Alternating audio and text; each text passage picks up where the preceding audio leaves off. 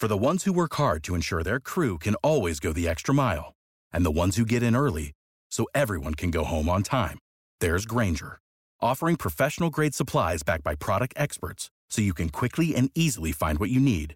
Plus, you can count on access to a committed team ready to go the extra mile for you. Call, click Grainger.com, or just stop by. Grainger, for the ones who get it done.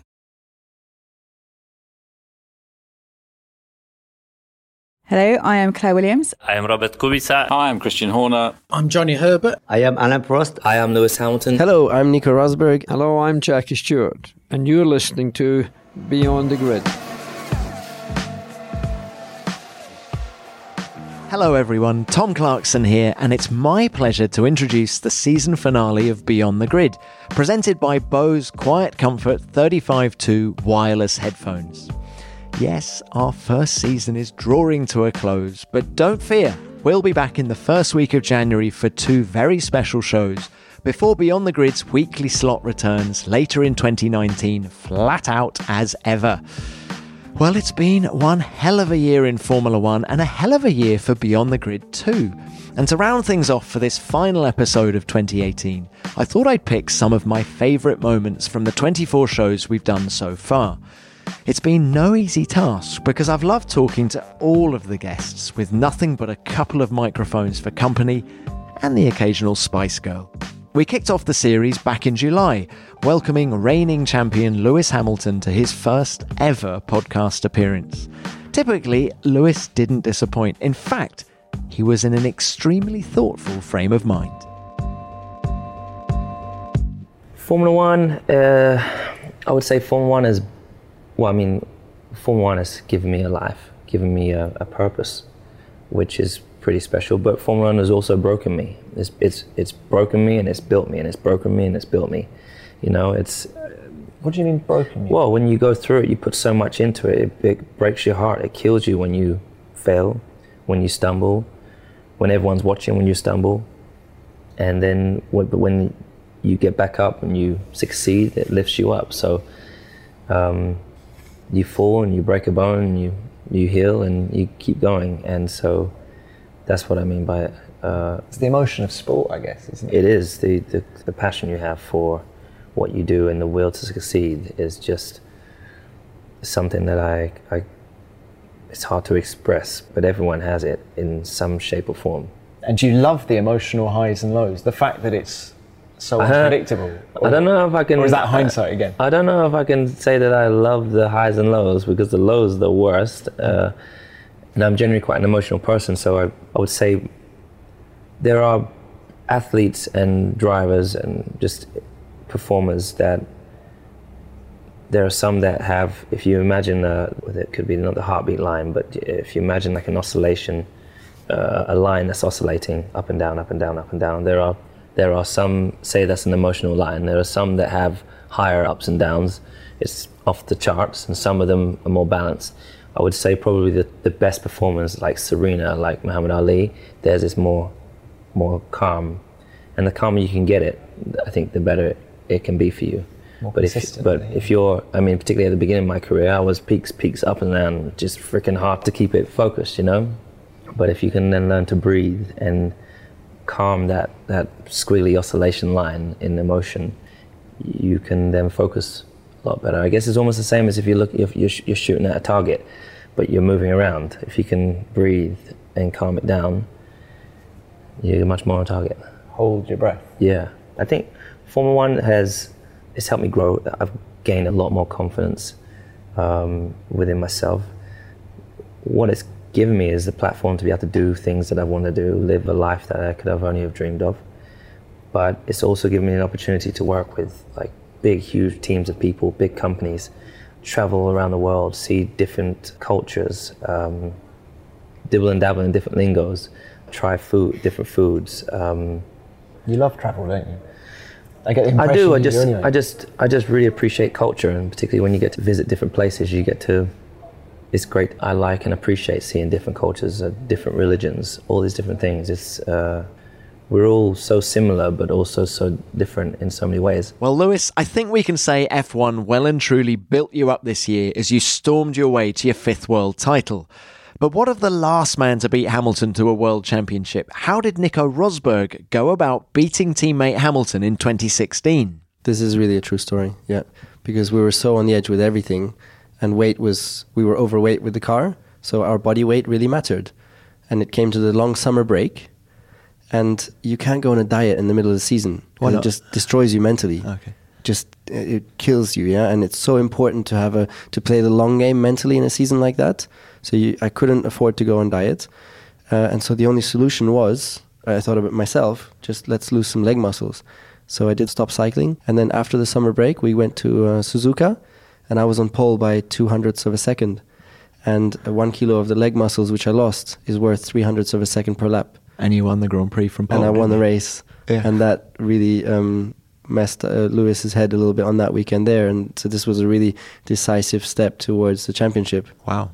What a great story. And is there anything else you can share with us about your marginal gains? I think that's fascinating in terms of, is there anything else you could do within the team?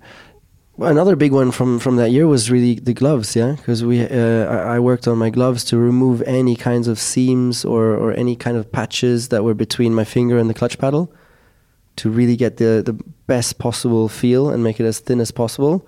And that really helped me as well, because going away from the way the standard Puma glove was done to making it custom made just for myself in the way the clutch finger, just the finger, yeah, is modeled. That was a huge help for me. And I had a string of like 4 or 5 races where I nailed the starts, and then Lewis was wondering what the hell's going on? Why is he doing starts so well? And then he took over that glove design as well. So that was another thing that was, very helpful. It was a case of no stone left unturned for Nico, and it paid off handsomely. Rosberg, of course, started his F1 career at Williams, and Deputy Team Principal Claire Williams was our guest on episode 20. I loved her description about the influence of her late mother, Ginny, on the team. I don't think you could necessarily say she was steering the ship with Frank. It wasn't like she was in meetings, the factory 9 to 5, Monday to Friday, but she definitely was had an amazing ear. She was a great listener for Frank when he wanted to talk about stuff. And when he didn't, she would certainly, wade in anyway. There are stories about how Mum affected driver decisions over the years. There's some do you think she really stories. did? Yeah, she absolutely did. If it wasn't for Mum, Nigel wouldn't have driven our car in the 80s. No way. What was it about Nigel that she liked so much?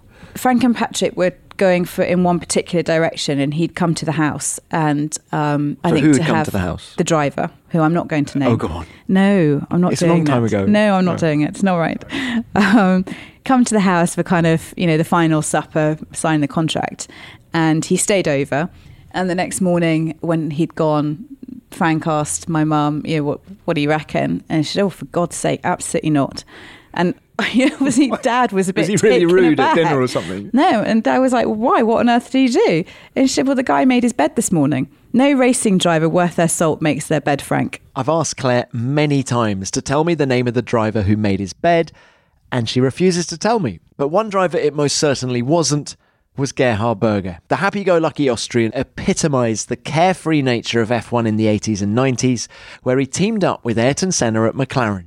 Me, I try to get the result. I try to not miss the party. Try to see if the people was nice looking in the party. I try to have a nice holiday. I try to make some money. So I try to capture a lot of things, and in some ways it worked out. The only small thing I'm missing at the moment is the World Championship. Well, I think it wasn't a question of speed. It was a question of the package. Obviously, Ayrton had a big advantage to me. He started when he was 4 years old with karting, and he had already 400 races behind him when he started in Formula One, where I started racing when I was 21. Obviously, I was with 24 already in Formula One, but in total, I think I had about 40 races from 0 to Formula One.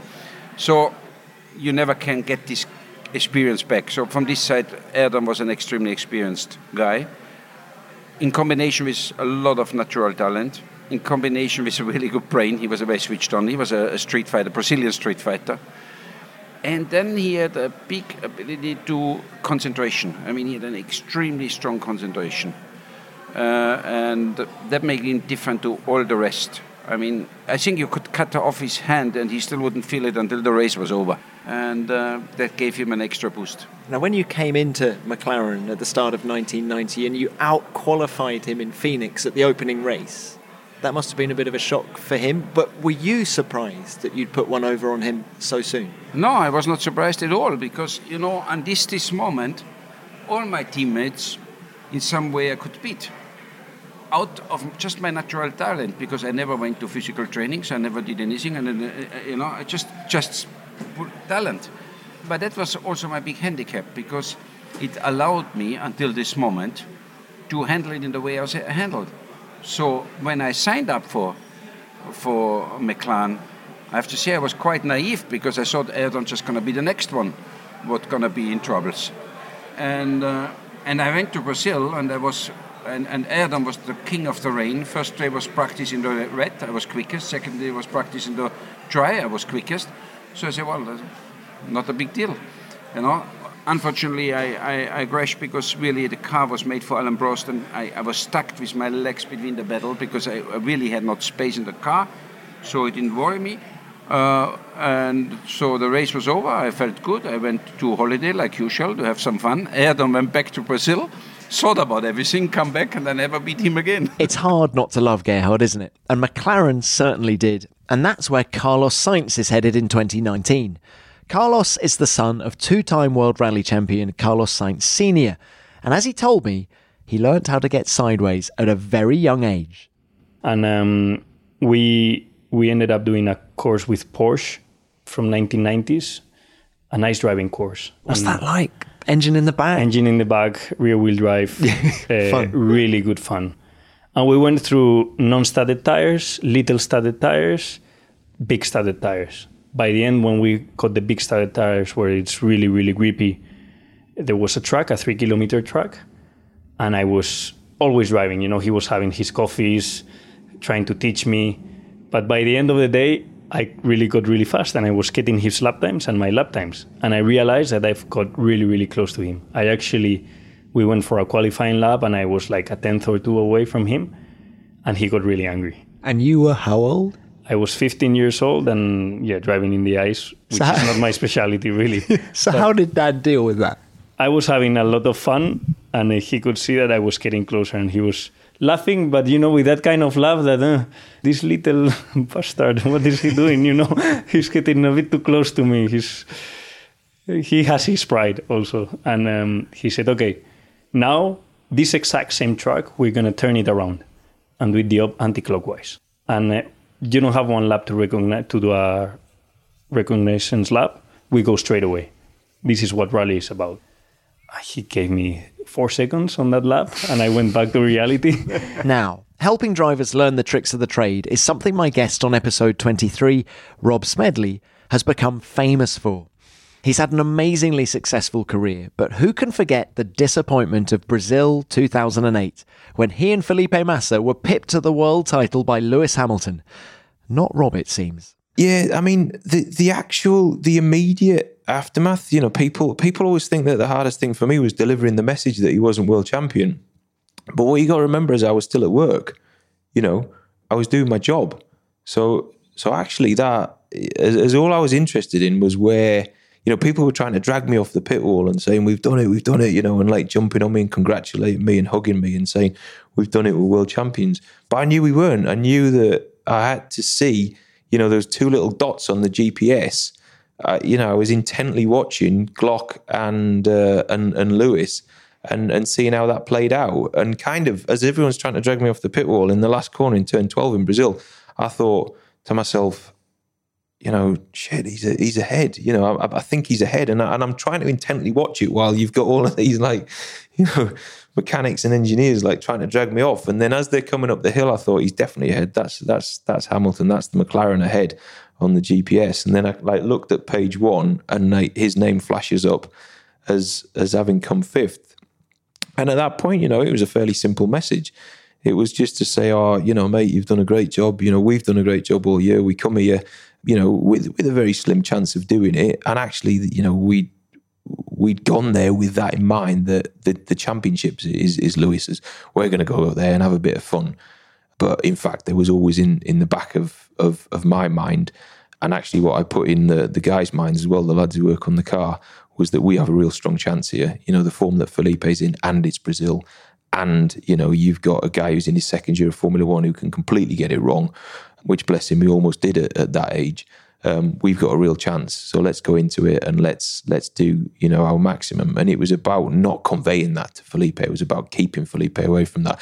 But as we edged, you know, more and more through the weekend, it became more and more apparent that this is really on. So, and then kind of we fell at the very final hurdle. And it was then, you know, just delivering a normal message, just saying we've done a great job. We can all be so proud of each other. But we're not world champions, but hey, we missed it by a point, and we've lost out to a great competitor and a guy who's gone on to be, you know, the greatest driver of his generation. So I don't think there's any disgrace there. Where the emotion come out was when I stopped work. You know, you stop work and kind of, you know, you take your headset off and you go away, and you kind of sit down, and I found that this feels a bit funny. This doesn't feel like, you know, a normal win or loss. This actually feels much more profound than that. And then I got really emotional. And actually, I went away and I cried for about an hour. And I was just on my own. I just found a little quiet part of the garage that was kind of like boxed off. And I sat there, and every so often I'd like compose myself and think, yeah, I'm all right now. And then I start crying again. And then it took me about an hour to actually compose myself. And then, you know, because it was just you know, that intense emotion of competition for a full year.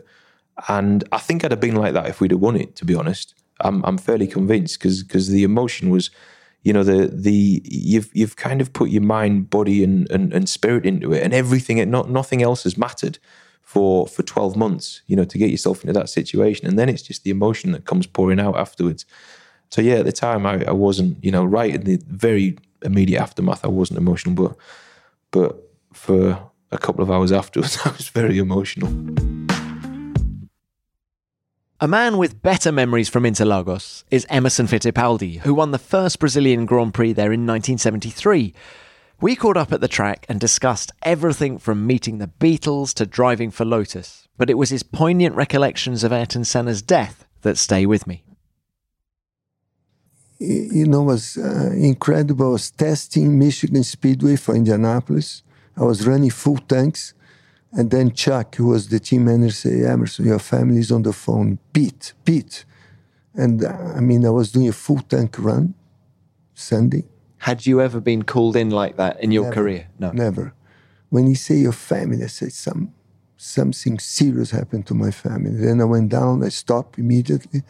And then my wife said, Ayrton just died in Imola. I was shocked. We stopped. I went home. And it was a big shock, because Ayrton, to me, was immortal. You know, was someone who could not die driving a race car. I get very emotional. Even now? I used to watch my Formula One test in Interlagos. He and Milton, his father. I was testing Cooper Sucker. He finished testing karts. He came here to watch me. As a small boy? He was 14, 15 years old. Emotional memories for Emo. Looking forward, Robert Kubica is destined for an emotional return to F1 next season. 8 years after a terrifying rally crash that left him with debilitating injuries.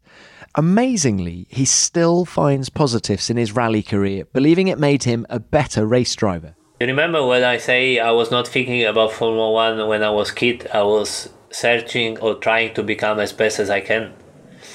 I was fan of rally, and I'm a big fan of rally, but I was searching something away of Formula One which will make me become better Formula One driver.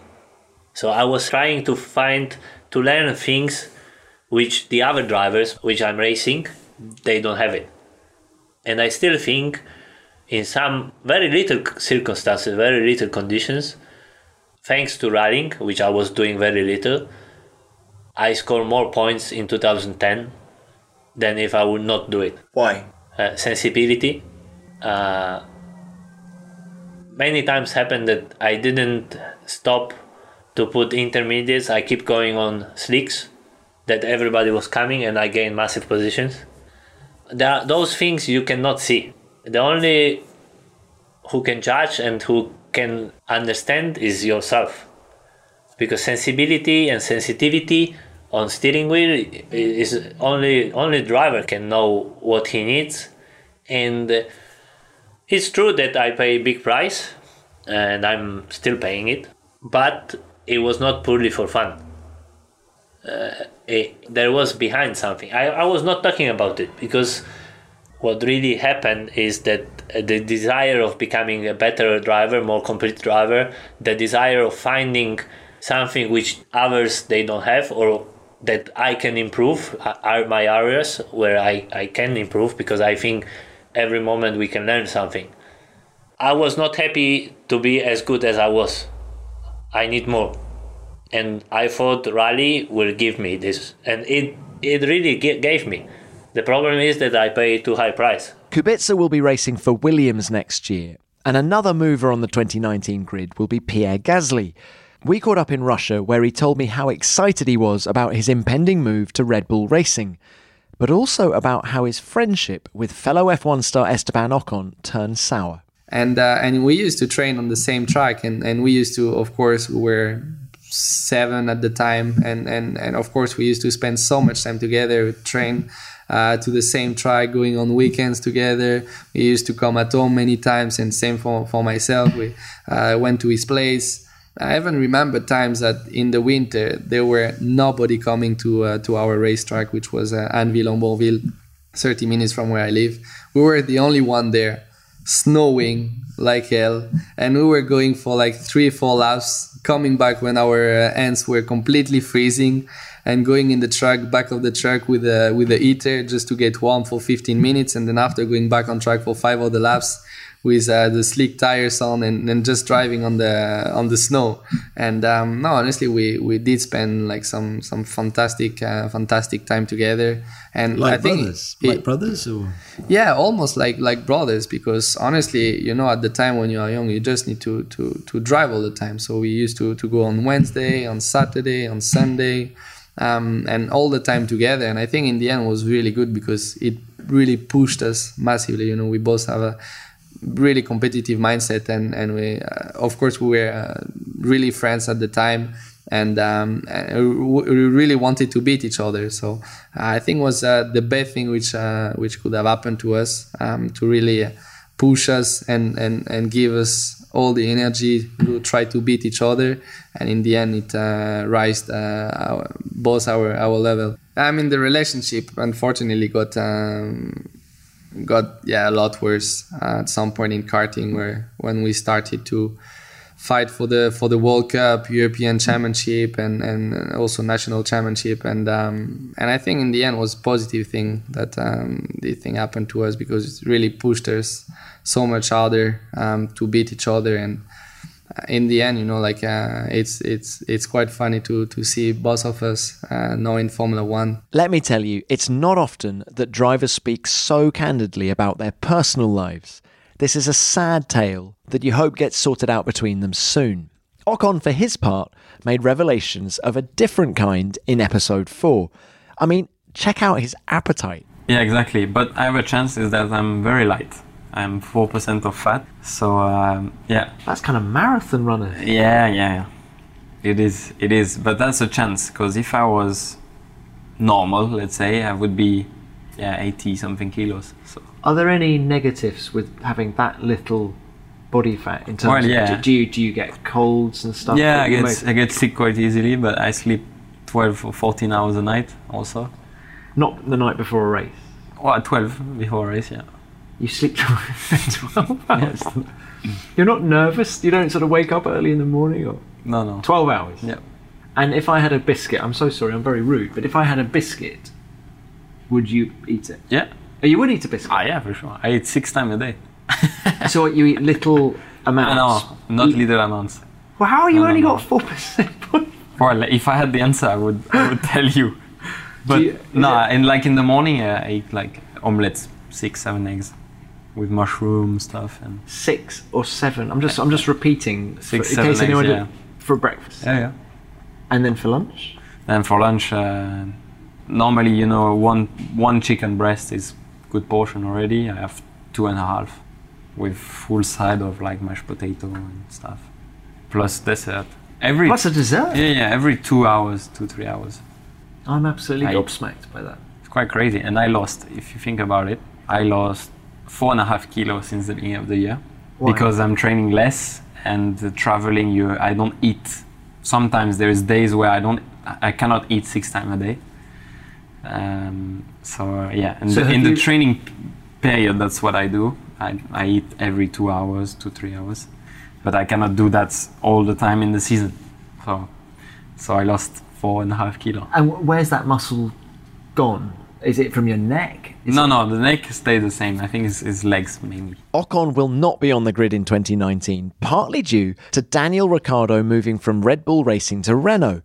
It was a move that caught most of the F1 paddock on the hop, including Daniel's Red Bull boss Christian Horner, who I chatted to on the very day the news broke. I guess, when you look at it, it's felt like that. Daniel's had conversations with Dietrich, with myself, with Helmut, and we've bent over backwards to make it happen. But if someone heart's not really in it, and it's just felt like that. And in the end of the day, we gave Daniel everything that he wanted and asked for, and it still wasn't enough, I think, in his mind to say that I want to keep going at Red Bull. So it wasn't about money, it wasn't about status, it wasn't about position or commitment or duration.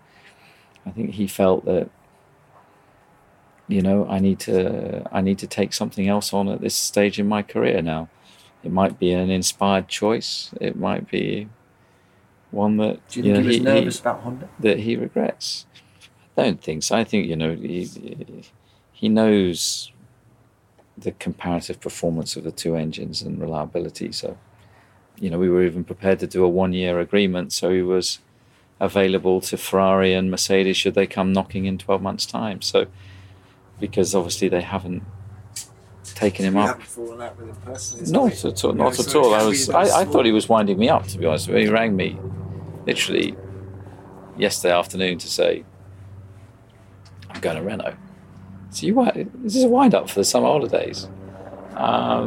It then became very clear that was his choice, and you have to respect that. And Renault are a growing team. They're committing, resource there. Maybe it's an inspired choice. So what are you going to do about the second driver in the team? Well, we're fortunate that we've got, several drivers under contract that are great talents. So I think we're just going to sit back and just evaluate what the situation is. Also see what comes out of the wood. It's an incredibly attractive car to be driving. And I don't think we're going to be short of requests and offers. Will you consider someone who's not part of the Red Bull family today? I think we'll look at everything, but I think that the preferred route will be very much to invest, as has been so successful, in home talent. Vettel. Verstappen. Oh, I see. Ricciardo, Vettel's going to come and drive the car. No. Ricciardo, Sainz, Gas. They're all products that have, delivered for us. They're all products of the Red Bull Junior program. Okay. So of the names you've just listed, it's looking Sainz and Gasly, or am I reading too much into that? I wouldn't read too much at the moment. I mean, both of those guys are very quick drivers. So, and I think this just gives us an opportunity to take a breath, and they're under contract anyway. Red Bull are based in Milton Keynes, at the very factory that was once the home of Stewart Grand Prix. So let's listen next to an extract from my chat with Sir Jackie Stewart, who was fascinating on his shifting attitude towards danger in F1. Here he is discussing the aftermath of Jochen Rindt's death at Monza in 1970. Ken Tyrrell, 45 minutes after that, said, Jackie, you've got to go back out. I was in the March, and it was the last practice session. And I have no embarrassment by saying that I was in tears when I got into the car. But then, and this is the animal of the racing driver, when the visor went down, I drove the car I put a lap in, only I did the warm-up lap round, and the first flying lap was the fastest lap I've ever driven at Monza at that time. And there was no thought of that. Some of the journalists said to me, "Oh, that must have been a death wish or something." It had nothing to do with it. Your head clicked in, and you were doing the same smooth things that you were doing before to put in the fastest lap that you had done ever at Monza. So the animal is a strange animal in those days. That animal doesn't live today because they're not surrounded by death. They're not surrounded by bereavement. They're not surrounded by standing and offering your condolences to the mother, the father, the grandfather, the grandmother, the children. It just doesn't exist today. So in some ways it was the making of a man. In other ways it was the breaking of a man. He's the oldest living world champion, and it's always a pleasure to hear from Jackie. Before we move to my next selection, I wanted to say a massive thank you for joining us on our podcast journey this F1 season. It's been great fun. And if I had to pick one standout theme that runs through the heart of these podcasts, I'd have to say it's the sheer focus and concentration that it takes to be an F1 driver. That noise off, focus on is exactly what our presenting partner Bose Quiet Comfort 35.2 wireless headphones are all about. Obviously, we can't all be F1 drivers, although we might be in our heads. But we all have our own fast-paced lives and jobs to tackle on a daily basis in a world full of potential distraction. The world-class noise-cancelling technology of the QC 35.2s can help to block out distractions so you can focus on what really matters to you. With the comfortable plush earphones and up to 20 hours of battery life, you're good to go. And to help make your life even simpler, the latest generation of these headphones has been adapted to work with Amazon Alexa and Google Assistant. But don't just take my word for it. If you haven't already, go to Bose.com where you'll get full details on all that the QC 35.2s can do and find out how they can make a difference to your day. Now, talking of favourites. Jackie was a Geneva resident for many years, so let's listen next to a current one, Romain Grosjean, who was particularly effervescent when talking about his kids. Lewis Hamilton referred to children as parachutes. Not so for Romain. I don't think so. I think they actually helps you to have a good life, a normal life, and that you do things for people that you care more than anyone in the world, you know. They are your blood, and there's nothing more important in life than that. And Formula One stops tomorrow, yeah, I'm gonna be sad and I'm gonna miss it, but I still have my family and my kids, and I'll be working and doing things for them. When you don't have them and you have a very tough Grand Prix, you come back home and you can eat that tough Grand Prix for a couple of days, a few days, and when you've got kids, they help you to recenter, and then you're like, yeah, I'm gonna go on the next one. I'm gonna do good just because I want them to be proud. The thing about young children is they don't care if you've had a good day or a bad day. They just want daddy, don't they? Yeah, they do. Yeah. Well, saying that, after Barcelona, my oldest son, Sasha, got him on the phone. He gave me so much, such a tough time. Man, that was the hardest thing. How old, Sasha? He's 5 years old. Oh my God. I was crying by the end. He was like, Daddy, what did you do? Why did you spin? Why did you crash? I told you not to do so. No, you shouldn't have done that. Oh my God, that was it. I was destroyed. What do you say? Just, can I have mommy back, please? Yeah, it was actually, yeah, she just picked up the phone and said, Sasha, you can't talk like this to you. But it was the truth. Yeah. Kids doesn't have any filter. Yeah. And he was right at the time. He was right, you know, but my gosh. Yeah. That was a tough one. But on the other hand, as I say, I came back from Austria, I came back from a lot of places, Spa, and it's just, Daddy, you're the best in the world. And they jump in your arm and they're very happy and they just want to play with you. I can relate to that chaos, Romain. Now, it was with the Enstone-based Renault team that Grosjean made his F1 debut in 2009. Johnny Herbert was another driver to step into the big time with that team, but it almost never happened after his horrific Formula 3000 accident at Brands Hatch in 1988. Here, Johnny relives the accident 30 years on, and it still sends shivers down my spine. I only got eye sort of out because it just happened so quick. I think it was about 161 mile an hour impact, something like that. So you don't have a chance to react. But I can remember the first impact. I can remember all the energy in my head moving forward. I don't really remember. I remember the feel of the spinning around because my eyes are closed at this time. Then I remember another massive sort of head-on impact and all the sort of energy moving and my body moving. Then it spins around and stops. And then I remember opening my eyes, and then the first thing I noticed was I could see the trees through my monocoque. So as soon as I saw that, I remember sort of putting my head back and going, knock me out. Because I just realised, I thought I'd lost my legs from my knee down because I couldn't see my legs. I could only see my top of my knees. So my first thoughts were, legs are gone.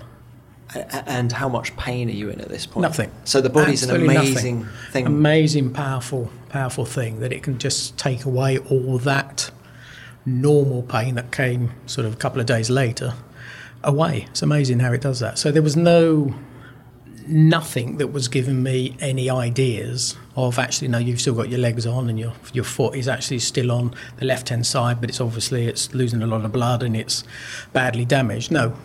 I had no clue what was going on, except when a marshal turned up. I remember him putting his head into the cockpit. You okay? Then he went to the front of the car, and then he was almost sort of gagging sick at the front of it. Then I realised it's probably not still a good thing, but still thinking actually I've lost my legs at that point. So it was only until I woke up in hospital, crikey, 6 or 7 hours later, that I saw my legs were up and they were bandaged, covered in blood, but bandaged up. So then I realised I still have my feet. If Johnny's career was defined by the effects of that crash, Alain Prost's career will forever be linked to his battles with Ayrton Senna. I sat down with the 4-time champ in Singapore, and unsurprisingly, his relationship with the great Brazilian was discussed at length.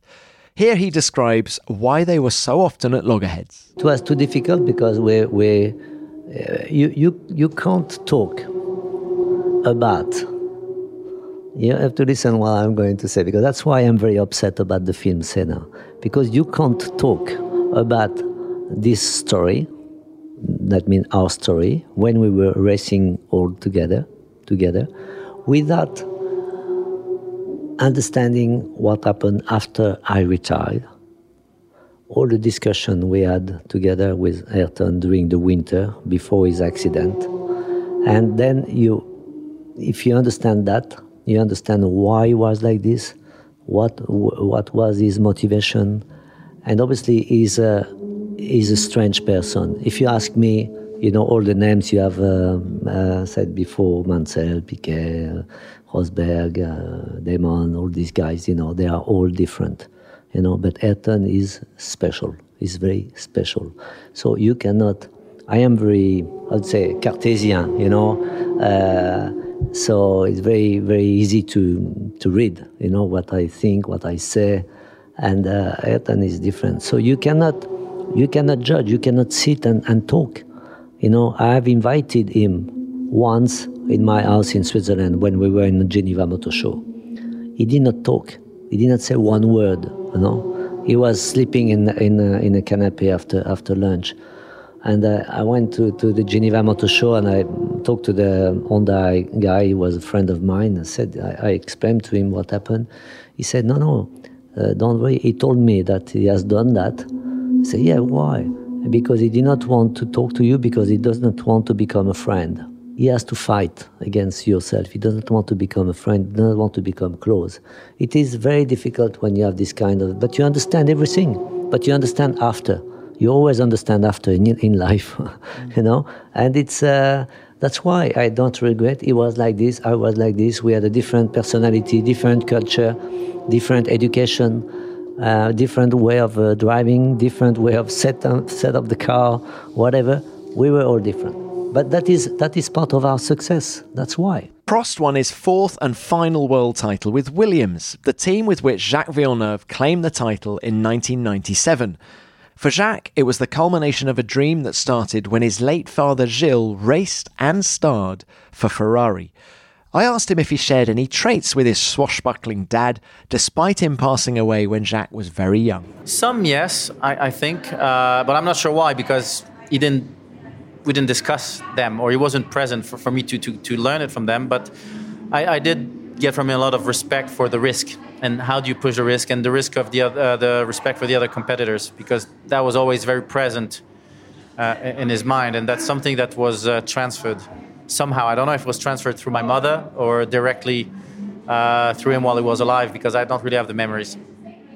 Okay, so you then...